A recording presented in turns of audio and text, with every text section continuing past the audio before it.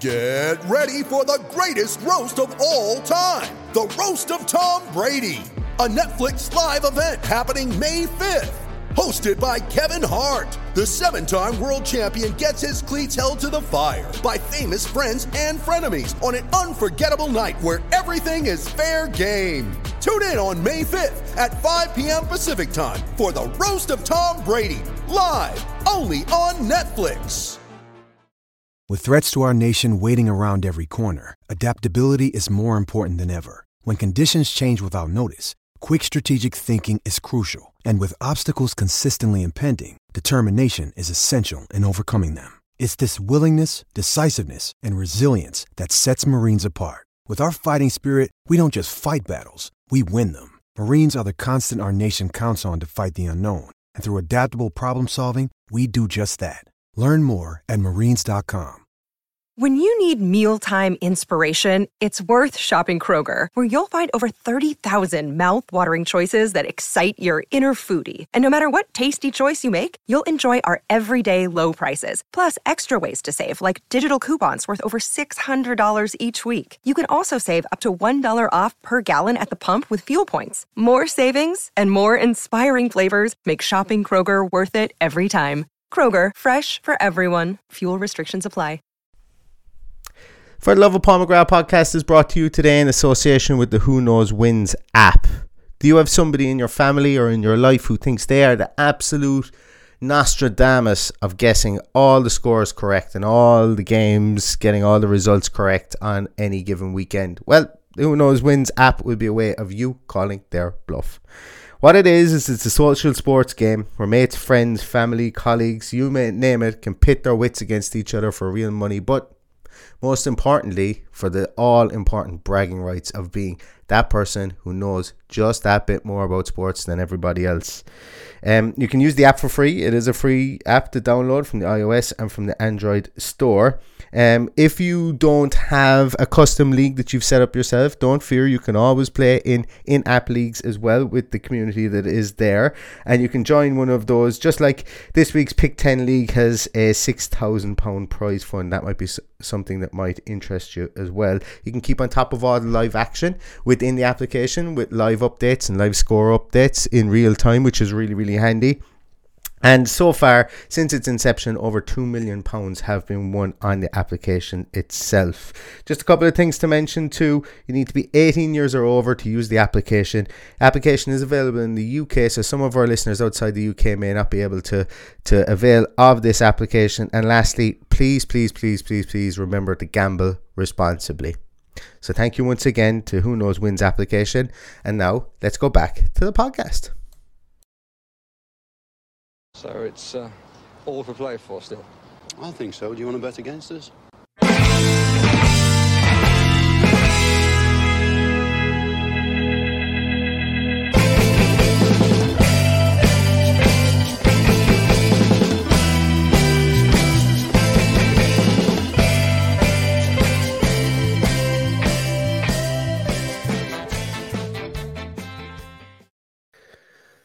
Good evening, everybody. Welcome to For the Love of Paul McGrath podcast. Very, very early one. We don't usually do our preview shows this early in the week, but I don't know, something about winning makes me want to talk about Aston Villa. That and the fact that I'm chock-a-block for the rest of the week, so I probably wouldn't have got to it until Saturday morning at this rate. But delighted to be doing it tonight on the back of a win. Paddy, how are things with you? Did you eat a load of pancakes today? I ate too many pancakes. Well, I actually cooked too many pancakes. I didn't eat all of them, but I'm a little bit full now of pancakes. I don't want to see them for another 12 months. Yeah, I was feeling under the weather today. I have a touch of a cold, and one day I actually love pancakes. Tuesday, I love getting stuck into a heap of pancakes. But yeah, today I was a bit more reserved because I'm feeling sorry for myself. That's why. But yeah, hopefully. Hopefully the Villa result at the weekend. Hopefully I'll be right to be able to cheer on Villa at the weekend. But yeah, Villa are playing the Southampton team, Paddy. Resurgent, I think. What's this? They haven't lost in 12 games or something. Some crazy stat. They're on the best run. Not much. Something mad anyway. Yeah. They lost the Wolves in January. That's hardly 12 games ago. Other than that, they haven't been beaten since the 11th of December.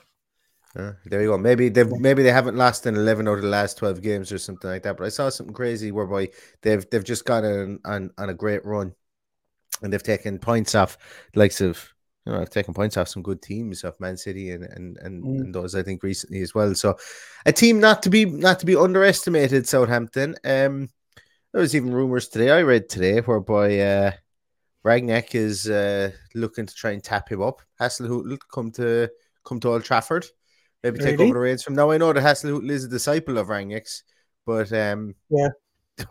I wouldn't. I think even being over here on the west coast of Ireland, I'd be too close to Old Trafford for the absolute madness that would happen if Hasenhüttl rocked up at Old Trafford as the full-time coach. But he's a man, and the reason I'm talking about him is he's a man that very much plows his own furrow when it comes to tactics and when it comes to the game in general. He's got his own mindset. And he's got his own way of thinking, and he puts out some ridiculous formations from time to time. And we've seen his teams get beat. What was it, 9-0 by Chelsea or someone like that? And then next thing they come back and they're sturdy as an old barn door the next day. So they're a very, very unpredictable team, and they're a team that they can go from the sublime to the ridiculous in the space of 6 or 7 days, and hopefully this uncharacteristic bout of stability that they've had under him turns to the ridiculous next week, and we go and we do a number on them on Saturday. But they're not a team that we like facing, Paddy. Sure, they're not. No, and historically, I've always felt that way about Southampton. Even going back to the days in the Dell, I went on a couple of tours down there, unsuccessful ones. Went to one great one actually. The day Andy Townsend scored the 5,000th Premier League goal. I was just about to say, yeah. That was the last time I went to Southampton away. So, showing my age there now, but that's probably 22 or 23 years ago. So God. I was only 6. You're only 6? Yeah, we believe that. We believe anything.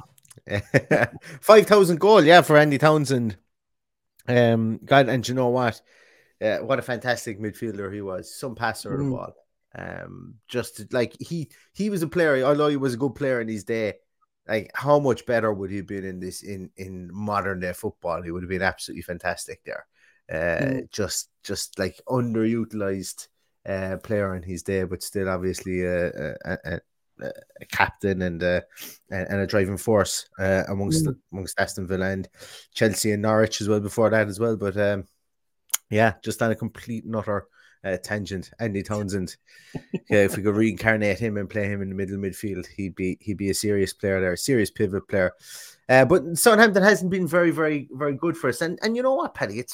We were only talking about it off air there beforehand. We're waffling a bit here, but like they just seem to have players that love playing against us. Like Theo Walcott does nothing all year, scores against Aston Villa. Or it's his best game of the year against Aston Villa. And then Paddy's favourite Irish player of all time. Not a lot of people know this. But Paddy's favourite Irish player of all time is Shane Long. He just absolutely adores him. Thinks he's fantastic. Paddy's not the biggest Shane Long fan in the world. If there was ever a footballer stealing a living, it's Shane Long. He's living off a goal for Ireland since 2016. So I don't know. 2016. Yeah, scores against Germany and gets selected in squads for the next 5 years without actually doing anything. But he hasn't been around the squad in a while. But yeah, always turns up against Villa, which really bloody grinds on me now, I can tell you. Maybe since his West Brom days, he has a bit of a dislike for them. I don't know where that comes from, but always seems to come up trumps against us or at least cause us trouble. Unless probably won't be playing now after all that.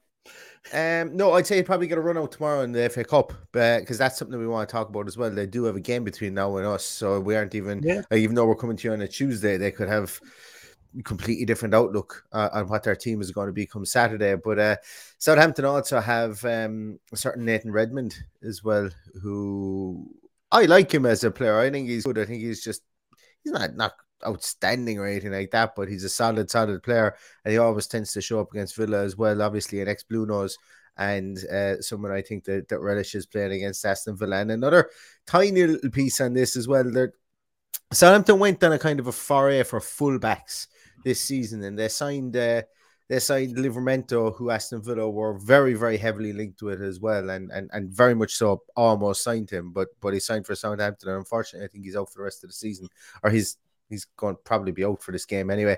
And they also signed Thierry Small, I think a nephew of Brian Small, if I'm not mistaken, former Aston Villa player, and from Everton, and it was almost, once again it looked like a nailed on situation that Thierry Small was going to sign for Aston Villa's youth team, but I'd imagine he's going to get a start for Southampton tomorrow at left back as well. So there's tentative connections, I think, between the two clubs and the way that they're looking at things, and going to take a look at how they shaped up against Everton. Didn't want to take how they shaped up against Norwich, because they always had Norwich's number. They completely controlled that game. So I took the Everton game to take a little look and see what the situation was there. And to be honest with you, we might see a very, very familiar pattern with the way that they set up against Everton and how we set up in 2 or 3 games this season under Steven Gerrard, which I don't know whether it's just coincidence or whatever. I haven't looked into it too much, but it was an interesting one for me when I did look at specifically the positioning of the left back, who is Livramento, yeah, I think it might have been before he got injured. I'm not sure. Walker Peters, sorry, it was Walker Peters in that instance. But we'll talk about that in a moment.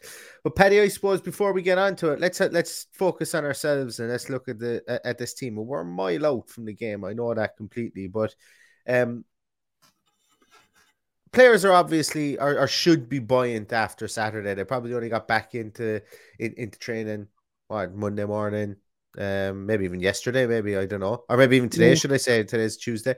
Maybe even today. So they're going to start game planning, but it was something that the players very much so needed. And thinking back on it now, do you think that's going to be a huge lift for the players, or do you think that it's still something to be proved when they go out again on Saturday, considering that they have been very, very Jekyll and Hyde, specifically, I suppose, in the last 10 games or so? Well, I suppose there's a lot of play here. I read, I think it was, his name escapes me in the Athletic, saying that Steven Gerrard gave him some time off and some team bonding last week and stuff. Greg Evans. Greg Evans. There you are. Should remember that. Global Greg Evans. He's and that made a lot of sense. They looked like a together bunch at the weekend. Now I know Brighton are a completely different kettle of fish to Southampton, style-wise and tactics-wise. So it's going to be a completely different game. But I think we're in a good place. I don't envisage any changes from the team that started at the weekend. I just think that he will go with it. I know a lot of people are going to say, throw Buendia out or get Buendia back in or bring Sanson in for Luis or something like that. But I just don't envisage that's going to happen this weekend. I don't know. I'm going to hold back on until later when I think about what way the team might actually play. I think the team that we played, and I think the way that we played at the weekend against Brighton. Once again, Brighton are another one of those funny teams that just set up differently to 17 of the other teams or 18 of the teams in the league, other teams in the league. And Southampton are another proposition whereby they set up just so differently to everybody else. And I think that it probably could be a bespoke game plan for the weekend. And with that in mind, I think it'll be very much batten down the hatches for Aston Villa at the weekend. And that might not be what people want to hear, because the battleground once again is going to be battleground for Southampton is actually trying to stay compact in midfield, but also trying to keep wide, because they tend to set out at a 4-2-2-2 kind of a situation. It's a really, really strange formation, as I say. They play 4-2-2-2 and everyone just breaks out. It's almost like they line up in an eye up the middle of the field and then they break out wide, and it's very, very unpredictable. So trying to bring some sort of structure to that is going to be really difficult. I wouldn't like to be doing, and I've said this, if you listen to any podcast we've done about Southampton previous, they're the team I would hate the game plan for of any team. When you watch them, they look like they're pretty they can look at times to be pedestrian and plattish, but they just drag people left, right and center. They drag people left, right, and centre, and that's why people like Nathan Redmond or what's that other guy, Gineppo, and those guys that they have that may not be massive names, but they can flourish in a system like that because they've got all the endeavour and they've got a lot of pace, so they'll just keep on running and essentially carrying water, trying to get the ball up the bar to Borja and whoever else plays up top with him.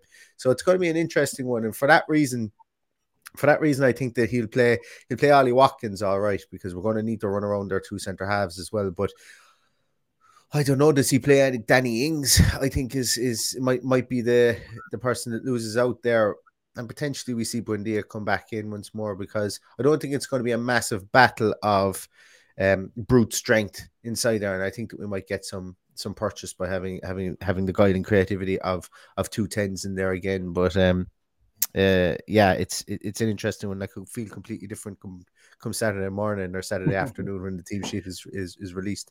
Yeah, no, well, I'd be in the camp of keeping it as it is for up front, because as you say, Watkins will do that work, and to be fair, Buendia would as well.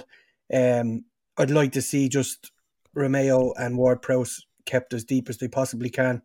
It'll more than likely start with Armstrong and Elianusi, who I'm both very familiar with from their time watching them at Celtic, so they can do damage. They can drop in and be narrow in defence, and they can also spin out wide and catch it and get to the byline and put it in for the guys in the middle. And we've also got Shea Adams, who I'm sure would love to put one over on us as well. It's not going to be an easy one. I think the battle is going to be won around that, whatever you call them, whether it's 110 or 310s, whatever we play. If it's I would imagine they would play Danny Ings, and I would imagine they would play Watkins, and that's got to be the one that puts the pressure on for us, because this is a completely different game to the games that we're after losing 2 games badly to teams that we should have won against, but this one, you're kind of going into it going, or you'd nearly be happy with a point here, but we could come out of it disappointed if we don't get 3 points, So we'll wait and see what happens come the weekend. But I think the fact that you've said Livramento is injured, I hadn't heard that, but he's been, anyone that plays fantasy football knows that he's been brilliant all season. Yeah, I could be wrong on that. I don't know. As I say, my it's been a mile a minute for the last 2 or 3 days, but it looks like, well, on the 9th of February, it looked like maybe he was touch and go with a calf problem, but I thought he was still out. Anyway, beside the point. He's only one of 11 players we're going to need to worry about. Exactly. It's going to be interesting, and there's a couple of comments here, and I'm going to look at them there. There's where's it gone to? A couple of ones there about saying not to change the team, that we shouldn't change a winning team. Yeah, Ad says there, don't change a winning team, and I'm all for that. I really am. It's just when you're playing against a Southampton team, you're going to have, especially a Southampton team whereby over the last 6 games we've won once, we've lost 5 times, we've conceded 14 goals, we've scored 7. We should be heavy underdogs in this game at the weekend. And just based on current form, based on past form, based on historical form, and how we play against Southampton, they really are a bogey team for us. And the reason that they're a bogey team for us is because they just play a batshit bonkers formation most of the time. And while I'm normally a massive fan of no need to change a winning team, if it ain't broke, don't fix it. For a game like this, I think that we should bear in mind what they're going to do when we set up our team as well. Just because they're not going to come up against another team like this in the Premier League, they're going to play with this formation. But likely we could go out with the same players, just tweak the formation.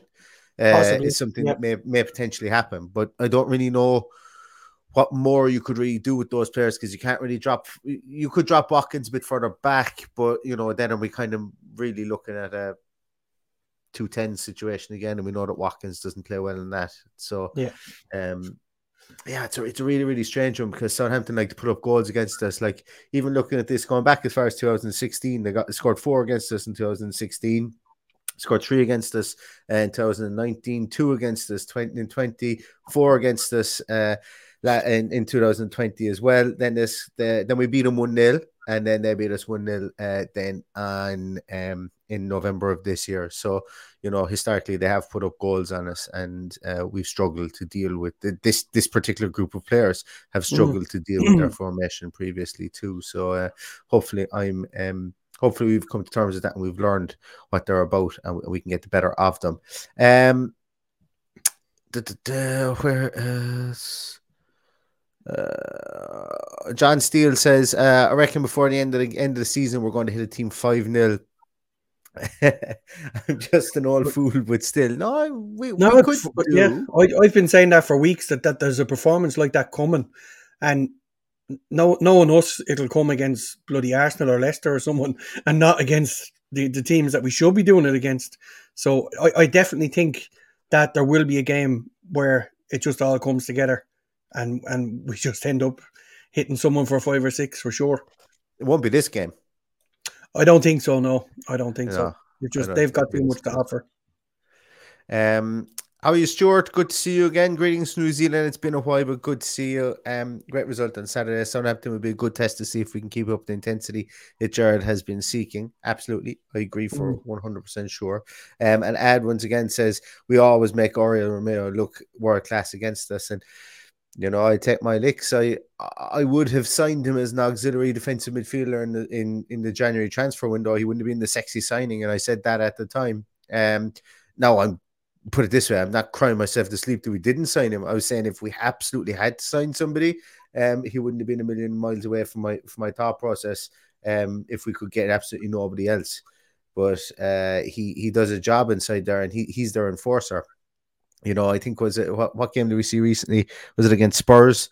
Was it against Spurs? I think it might have been, and he was just brilliant. He was absolutely excellent at just kind of shadowing the oh Jesus, my mind is all over the place. He just kind of playing in that defensive midfielder and kind of protecting, shielding the back two. He's the kind of player that flies under the radar when you're not watching him. And then when you're watching him, you go, "Oh Jesus, where did he come from?" He's a 30-year-old water carrier. Like, that's what he is. Like, you're not going to pay massive money for him, but he's kind of one of these players that if you have him, you kind of go, Jesus, we're lucky we have him. Even though he's the sexiest player around. His type of player, even maybe not even just the player himself, but his type of player. They're kind of one of the guys that you want to have on your team. You don't want to be playing against them. But let's, like, as I say, I would be expecting that he's going to be. He might link up with his old. I'm trying to think. Did he play at Barcelona with Coutinho? Hardly, I would imagine. He seems like he's been in the Premier League for the last 25 years, Romeo. But he's got. I would imagine he's the guy who's going to be unleashed to follow Coutinho around the field. And to be honest with you, that could work in our favor because man marking Coutinho is kind of what we want or what we would like to get from teams. I think at this point in the game, because if you've got somebody, if there's only one person marking him, then he's going to find space. Odd and all as it sounds, yeah, he's going to find space. Because he's had to do it all his life. Paddy, let's take a look here, and let's take a look at this. I was debating whether I bring it up because I've no idea what way the team is going to be, and it's probably too premature to do it because of as I say, there's no real consensus on what way the team is going to line out. And also, I fucking can't find. I have my I had the way that Southampton lined up the last day here on the screen somewhere, but it doesn't seem to have loaded in. Give me 2 minutes. Talk amongst yourselves, and I will bring that up. Phil, Paddy, Phil. This is what you're supposed to do. You're supposed to Phil. So this is Southampton. Oops. So this is how Southampton set up the last day against Everton. Sorry for the crude kind of markings that are there on it. I should have erased those, but set up obviously 44 is their goalkeeper there, and then this is this is how they set up in midfield. So you'll see how very, very compact they kind of go. They go in midfield. Obviously, number 2 being their left back. Look familiar how far forward the left back is. Up there alongside Borja up there. So he's been a bit of a player, I think, Paddy. The Albanian striker. Obviously, he came from Chelsea. They would have been happy with doing no other business in January other than to tie him down. And unfortunately, they weren't able to do it. But he looks a player, and I think Chelsea are going to probably actually invite him back into the fold, which will be interesting considering the strikers that they have already. But they don't have anything really like him, and he's an interesting player because he's a bit of a battering ram up there, and it'd be interesting. I'll reserve judgment on how our 2 centre halves are going to do against him. Put it that way. At the weekend, but I think I don't think he'll be a Chelsea player. I don't think Chelsea bring any players back into the fold today. I'd be surprised if they didn't. I think potentially he could, and potentially Conor Gallagher could. With the new rules that are coming into play, they'll probably have to start doing it or letting players go. Cheek. He seems to stick around there like a bad smell, doesn't he? They can't seem to get rid of him. Not that he's a terrible player or anything like that, but he's somebody that's been out on loan a couple of times and has always come back. The one thing that worries me looking at that, how congested that is in midfield, is that we revert back to that, pushing our fullbacks high up the pitch and tucking in the 2 boys, and that's not what I want to see. Given that I haven't been to Villa Park since the 1st of December and I'm going this weekend, that is not what I'm going to look at. I hope to see what I saw at the weekend, a team that plays well and barely even gets out of third gear and goes and wins the game 2-0. I'd much rather see that than see what we've seen in the 2 games previous.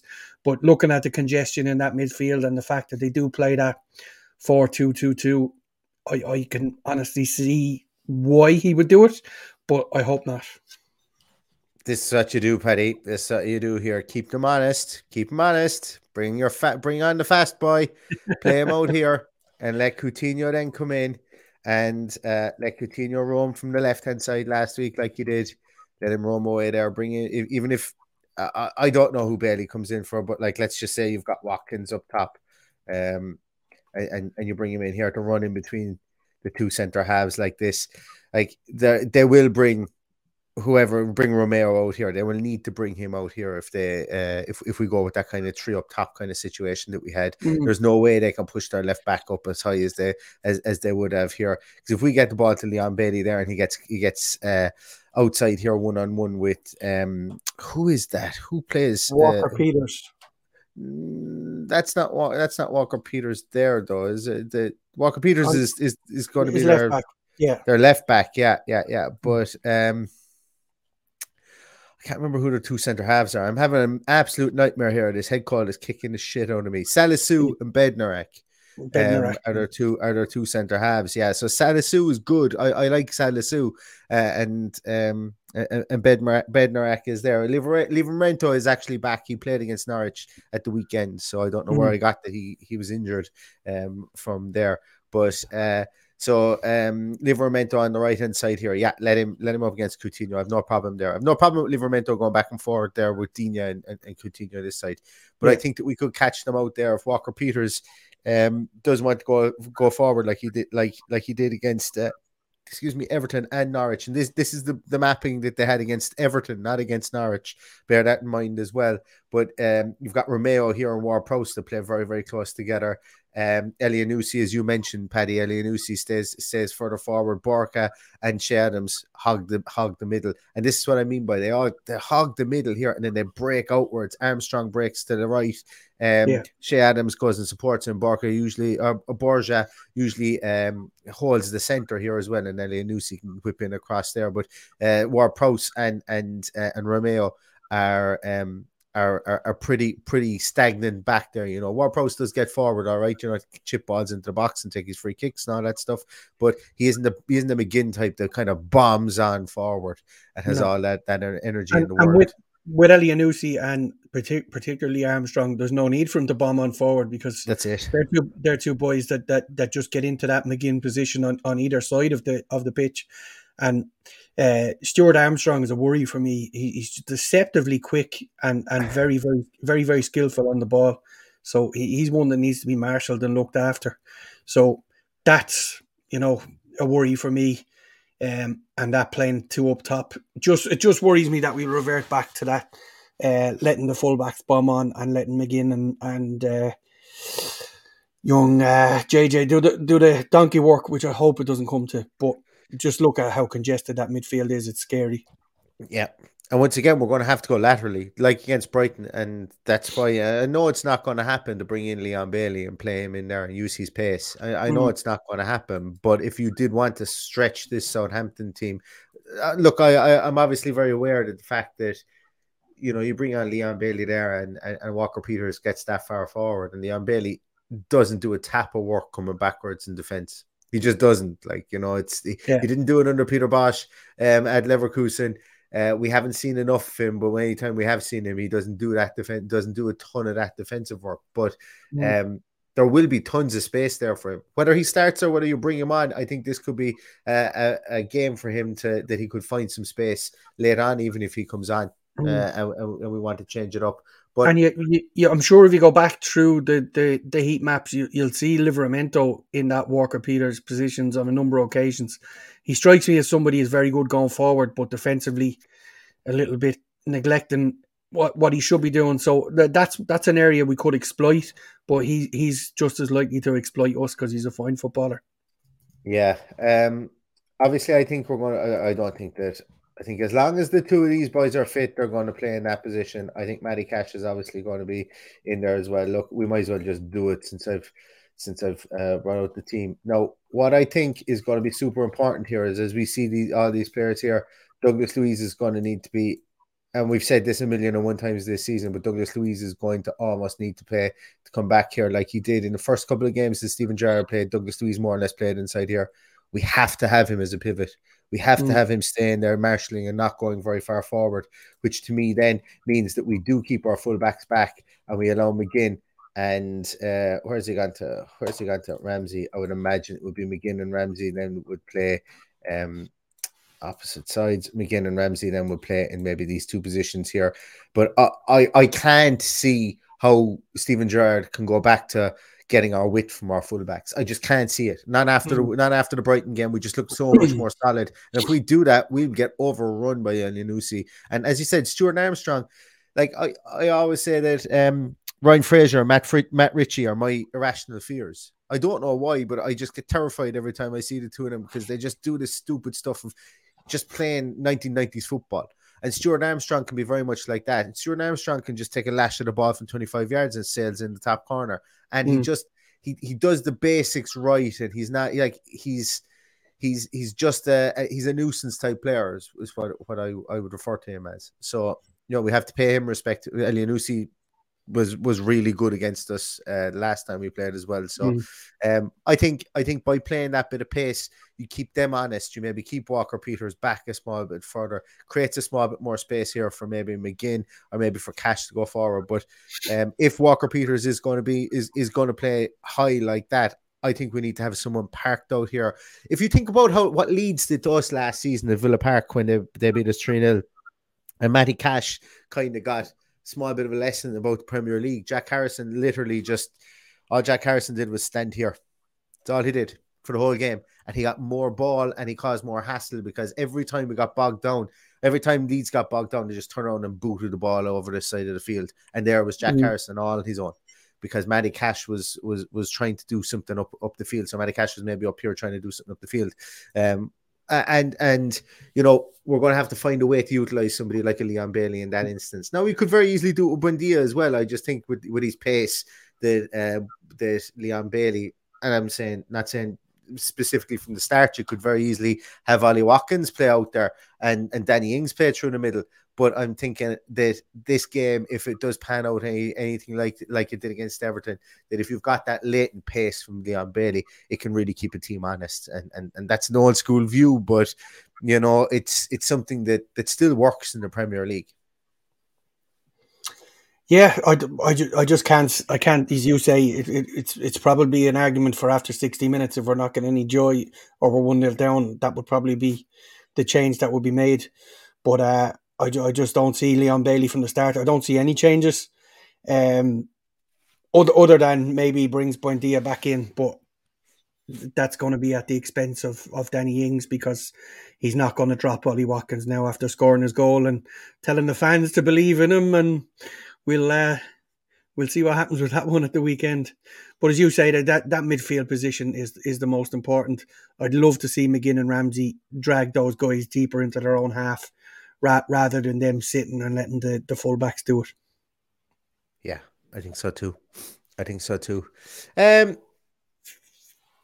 Suppose time dependent, we might come back. No, I'm not going to commit because I've got a very, very heavy workload for the rest of the week, so I don't think I'm going to get on between now and Saturday.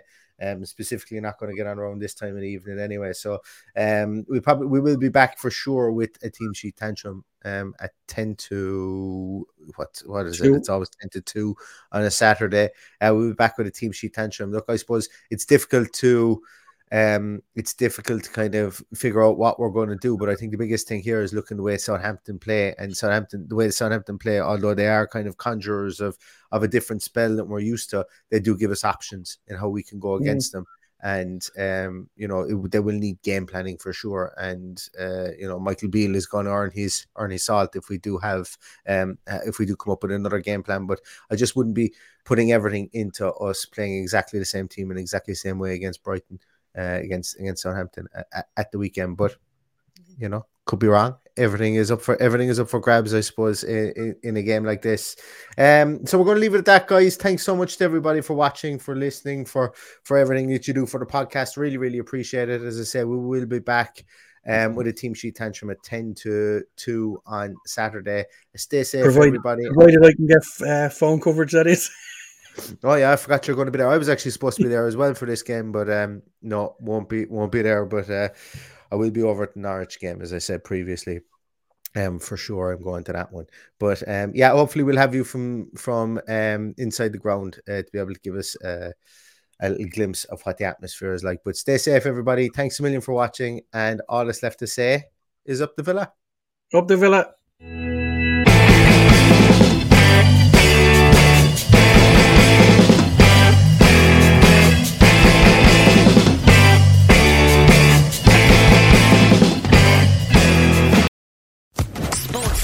Podcast Network.